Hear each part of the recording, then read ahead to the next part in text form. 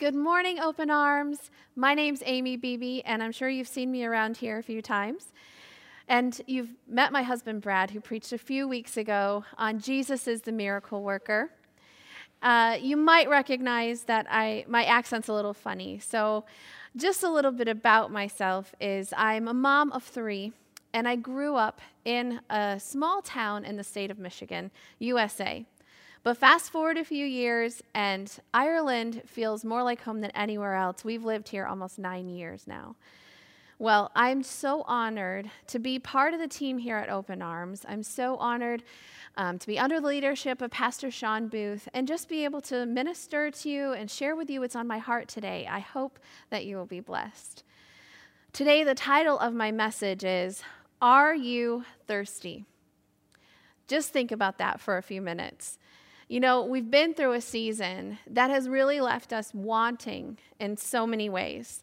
Wanting for travel and for community, friends, just things that we're used to having as normal but have been taken away from us maybe. And even spiritually, it's been a very awkward season with our churches have been closed and things like that. Now that things are opening, hopefully our tanks, so to speak, are filling back up as we're able to come back into person. But I know some of you haven't been able to. And we're still not quite there yet, though we're seeing a lot of progress, thank God.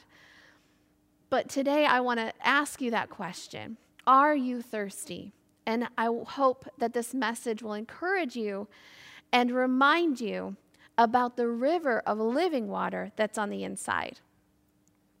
Today I'm going to start with a story about a woman who was very dry. She was spent, just had nothing left to give in her. She'd been through a lot. She's been discarded and really scorned by society.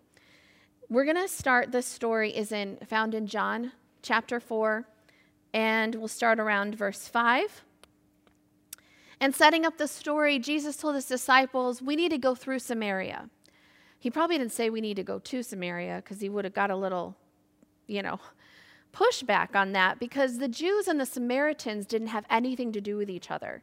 They fundamentally disagreed on a lot of different things. And they really just tried to avoid each other when possible. But Jesus says, we got to go through Samaria. And they got to this old monumental place in history, in Jewish history, was Jacob's well. Jesus said, I'm going to stay here and wait. And he sent his disciples ahead to get some food in the nearby city. So Jesus was sitting there waiting. And you know what? I think he was waiting there for her. Enter our woman of the story. And I think she was waiting too. The Bible says it's about the afternoon that she was coming to the well. Now, the well would have been super busy in the morning and in the evening. But she was coming, waiting, because it was probably one of those days where she woke up and she said, today I just can't. I can't deal with the looks. I can't deal with the comments. I just really can't deal with anyone today. Have you ever been there before? It takes a lot for me to get to that place, but I've been there before. You just want to throw on your hat and your sunglasses, and now we can put our mask up to here and just hope we can run in the store, just get our milk and bread, and that no one will notice us. I mean, it's kind of funny, the kid hiding behind the curtain in the sitting room. You can't see me now. Of course we can see you, but we still want to pretend maybe we can just scooch in and scooch out. No one will notice because I just can't deal with a simple, hi, how are you today? Because I'm so empty inside, because I'm just drained. Well, I feel like this is where our woman is at. And she's walking to the well, and she sees a guy from afar off, and she's like, great. Well, maybe he won't talk to me, and I'll just get what I need, and I'll go. Then she gets closer, and she notices that he's a Jew, probably by the clothes he's wearing or how he does his hair, I don't know, but she notices, and now she's more irritated than anything and is really hoping she can just get in and get out of there. But what happens? Jesus says, hey, woman, can I have a drink? And you'll forgive me for my little interpretation of our woman this morning. But we're, down around verse 9. in chapter 4, she says, "Excuse me? Are you talking to me? Really? You're a Jew and I'm a Samaritan. And not to mention, I'm a woman. Really?" And she has no intention of giving him a drink. She doesn't even have it in her to do this simple thing. And Jesus says, "You know, if you knew who was talking to you this morning, you would actually ask him for a drink." And because this person that's sitting here asking you for a drink would give you some living water. That's in verse 10. In verse 11, she's like, "Wow, sir, you have nothing to draw with. The well is deep," which I think this is also kind of rude because she's sort of shoving it back in his face that you couldn't get a drink of water if you wanted to. And she has no intention of giving him a drink of water. But she says, "Where are you going to get this special living water from? Do you think you're better than our father Jacob, who dug this well, and this well fed his sons and his livestock? Who do you think you are?" She's saying to herself. And probably, if you knew who I was, you would never even talk to me. Well, verse 13, Jesus says, "Whoever drinks of this water will thirst again. But if you drink of the water that I give you, you will never, ever thirst again. Because the water that I shall give you will become in him a fountain of water springing up into everlasting life." Now, when we come to Jesus, have you read the scripture in a while? Have you thought about it? When we come to Jesus, we don't just get some living water. He said that in us springs up a fountain of everlasting life, a fountain of water springing up into everlasting life. That's amazing. That's powerful. Well, she can't comprehend this, and I can barely comprehend this. And so she sticks with her sarcastic tone and says, "Oh, sure, great. You know what? Why don't you go ahead and give me some of this living water so I don't have to come back to this well and get some every single day." Whew, where are they digging these Jews up from? My goodness. And then you probably have Jesus going, "God, how do I get through to this lady?" And he says, "Okay, why don't you call your husband to come here and we can talk more about this?" Well, then she says kind of smugly, "I don't have a husband." And Jesus says, yeah, I know. You've had 5 husbands and the guy you're with now is not your husband. So I do suppose you're telling the truth. And I don't think he was saying this judgingly at all. Up to now, she's been so defensive, but now she's becoming defenseless. And what Jesus is doing is saying, "I see you. I know exactly where you're coming from. And I still want to offer you this living water." And also at this time, her eyes are being opened. And she says, "Sir, I perceive that you're a prophet." But she has to enter into the argument of the day. And she says, "But our forefathers worshipped here at this mountain. And you Jews say that we're supposed to worship in Jerusalem. What's going on with that?" And Jesus disarms her even further. And this might seem like a silly argument to you, but how many times do we enter into the argument of the day? Just be wary of that, because Jesus is getting to the heart of the matter. And he says in verse 20 and 23 and 24 goes like this. "Jesus, woman, believe me, it really doesn't matter. The hour is coming when you will neither on this mountain or in Jerusalem worship the Father. But the hour is coming, and it now is, that when the true worshipers will worship the Father in spirit and in truth, for the Father is seeking such to worship him, because God is spirit." And he's teaching her right now. And he's saying those who worship him must worship him in spirit and in truth. And she says, "Wow, I know the Messiah is coming. And I know he's going to tell us all things.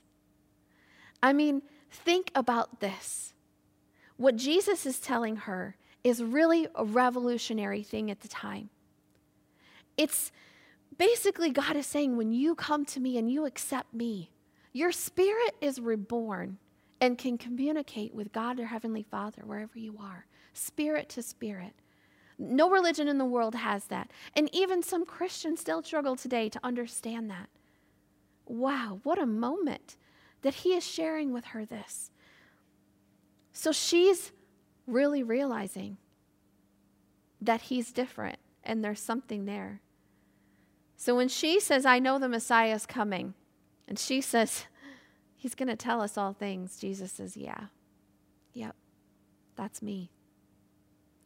Well, she's shocked, amazed, probably even a little embarrassed about how she acts. She leaves her jug and she says, I have to go. Probably, I'm so sorry, I didn't get you any water. Go ahead. And she runs back to the city.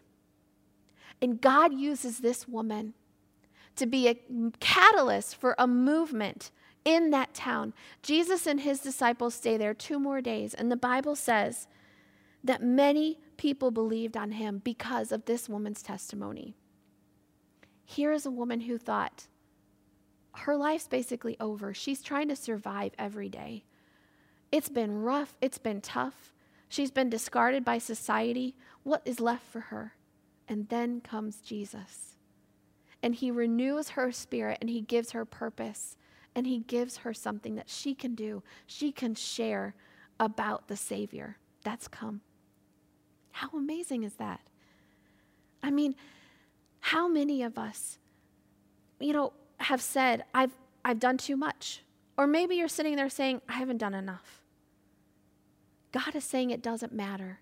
I see you right where you are, and I love you, and I want to offer you this living water. I mean, think about it for a minute. How many husbands have you had? Or how many wives have you had? Have you done too much? No. God loves you right where you're at, but he's not going to leave you there. He wants to renew your spirit and revigorate your life and give you purpose. Now, she had a face-to-face encounter with Jesus, which is so amazing. But we know that Jesus died and was buried, and he rose again, and he went up to be at the right hand of the Father. So he said to his disciples, guys, I got to go, but you're here now. And in Mark 16:15, you might be familiar with this, where he says to his disciples, go into all the world and preach the gospel to every creature. He who believes and is baptized will be saved. He who doesn't believe will be condemned. But these signs will follow those who believe. In my name, they'll cast out demons. They'll speak with new tongues. They'll take up serpents. And if they drink anything deadly, it will by no means hurt them. They will lay hands on the sick and they will recover. Jesus says, Tig, you're it. You have the river of living water on the inside of you, and you can go and share that with others. Do you know anyone else in your life that could use that river of living water? Now, maybe you're also listening and you're like, I guess I knew that, but I haven't thought about that river of living water on the inside. And we've all been there. So the next couple of things I want to share is how do we stir up that river of living water? If someone gave you a lot of money and they put it in your bank account, but you forgot it was there, or you lost your card and you had no way to take from it, well, then that money isn't doing you very much good. But God has given us a special gift, and we have to remember it, and we have to tap into it. One of the first things that you can do is to read the Word of God. I mean, that's how we even know who we are in Christ and know that our spirit is reborn, by reading the Word of God. This is what in Hebrews, it tells us that the Word of God is powerful, living, and sharper than any two-edged sword, piercing even unto the division of soul and spirit, joints and marrow, and is a discerner of the thoughts and intents of the heart. That's Hebrews 4:12.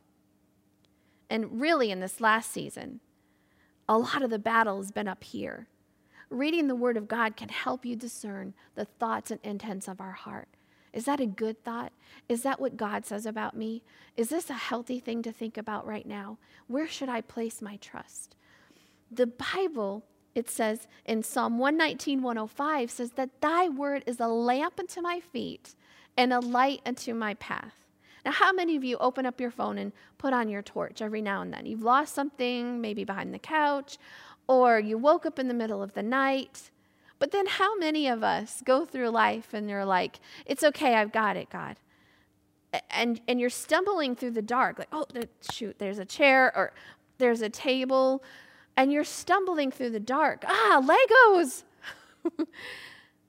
But listen, God has given us the Word as a lamp unto our feet. So all we have to do is switch on the torch. And that is the Word of God. So are you thirsty today? Read the Word of God. That's going to help stir you up. The second thing I'm going to talk about is prayer. And of course, prayer. Yes, it's just talking to God. But listen to this part. You know, when the disciples came to Jesus and they said, how should we pray, God? And he gave them the Our Father. Our Father who's in heaven, hallowed be thy name. Worship him. Worship God. And then he says, thy kingdom come, thy will be done on earth as it is in heaven. This was a guide, a way for us to pray. Jesus was telling us, pray like this. Pray for God's will that is done in heaven to be done here on earth. And why did he say that? Because God wants to be invited into your life, invited into your situation. Do you need rivers of living water in your marriage? Do you need rivers of living water with your kids and your relationships? Invite God in to those areas of your life. God, I'm inviting you in.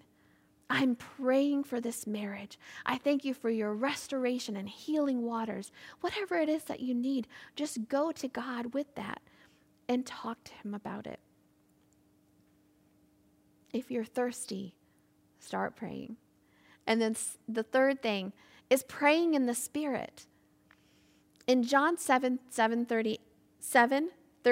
38, Jesus said, if anyone thirsts, let him come to me and drink. He who believes in me, as the scripture has said, out of his heart will flow rivers of living water. In 39, John said, this he spoke concerning the Spirit, who those believing in him would receive, for the Holy Spirit was not yet given, and Jesus was not yet glorified. Jude 20 says, but you, beloved, building yourselves up on your most holy faith, praying in the Holy Spirit. It's like lifting weights for our spirit. It's building yourself up. It's stirring up those waters and recognizing what's there and just filling up your tank. In Romans 8:26, it says the Holy Spirit helps us in our weaknesses. For example, we don't know what God wants us to pray for. Have you ever been there? Especially in the past year and a half? What do I even begin to pray for right now? But the Holy Spirit knows, and he helps us. It says the Holy Spirit prays for us with groanings that can't be expressed in words. In Ephesians 6, Paul's talking about the armor of God, and you might be a little bit familiar with this, the helmet of salvation, the breastplate of righteousness, the shield of faith. And in this part, Ephesians 6, 17 and 18, he says, and the sword of the Spirit, which is the word of God, praying with all prayer and supplication in the Spirit, which kind of just ties up what I said. The sword of the Spirit, which is the word of God, praying with all supplication and praying in the Spirit. That is your powerful sword of the Spirit. And this is a side note, church. You know, I think, have you ever seen in Lord of the Rings, or we just watched this Netflix series on Rise of the Ottoman Empire, where they fight those battles and they're using that armor that Paul's referring to back in Roman times. And one thing we usually see in all those different battle scenes is at the beginning of the battle, when the arrows start flying, they throw up their shields, don't they? And I think that's like what we all did. When the world is turning upside down, we throw up our shield of faith, which is exactly what we're supposed to do. God, I trust you. I trust you to protect my family. I trust you to provide for me. And that's really, really good. We have to do that. But there does come a point in the battle. They can't just stay there behind their shields. They have to cast the shield aside and they draw their sword. And it's time to go on offense. In church, I believe that right now, it's time to wake up and rise up and use our swords of the Spirit to fight our battles, to be stirred up, reminded of who you are in Christ. And you just speak the word with your sword and with your prayers. You say, greater is he that's in me than he that's in the world. I'm blessed coming in and I'm blessed coming out. I'm the head, I'm not the tail. I'm above and not beneath. You say, the path of the righteous is like the light of dawn that grows brighter and brighter unto the noonday. That's Proverbs 4:18. Psalm 91, the whole thing. But I will say of the Lord, he is my refuge. He is my fortress. In God, I will put my trust. That's how we fight our battles, and that's how we stir ourselves up. I want to challenge you to stir up that living water on the inside of you. Someone else in your life needs that. Those around you and your family need that. I'm going to close with this scripture, and it says, Isaiah 44:3 says, "For I will pour my water out on him who is thirsty and floods on the dry ground. I will pour my spirit on your descendants and my blessings on your offsprings." Are you thirsty today? God said that he would flood our dry grounds. I'm going to pray for you this morning, and I hope you will also join with me in praying for our church and for our nation to be flooded with the Spirit of God, because we know that's what we need, don't we? Oh, Father God, we just thank you, Lord, today. We thank you for your word. We thank you, Lord, that you fill us up to overflowing. And Father, we pray that you do flood these dry grounds, flood your church. Do something new, Father God. We're expecting you to. We're expecting, Father God, for you to fill us up and to walk in all that you have for us, Lord. Help us keep your word in front of us and help us keep prayer at the forefront of our lives. Father, thank you so much. I just want to speak to you right now. For those of you who are watching, and maybe you have heard about Jesus and what he did for you, but you haven't accepted him as your Lord and Savior, I want to just pray with you and give you an opportunity for that right now. And maybe you heard about the baptism of the Holy Spirit and speaking in other tongues, but you've never prayed to receive that. And listen, if you have any questions or comments about any of that, please go to openarms.ie/connect and fill out one of those connect cards, and we would be more than happy to pray with you further or answer any questions that you have. But receiving the Holy Spirit is just like receiving a gift. It's just a gift that God has given you. And all you have to do is, if I gave you a gift today, is unwrap it to receive it. So if you're there today and you're saying, I have kind of heard about this baptism of the Holy Spirit, you can receive that right now. Let's pray for those of you that want to come to the Lord. Father, we just thank you, Lord, for your Son, Jesus, who died on the cross for our sin.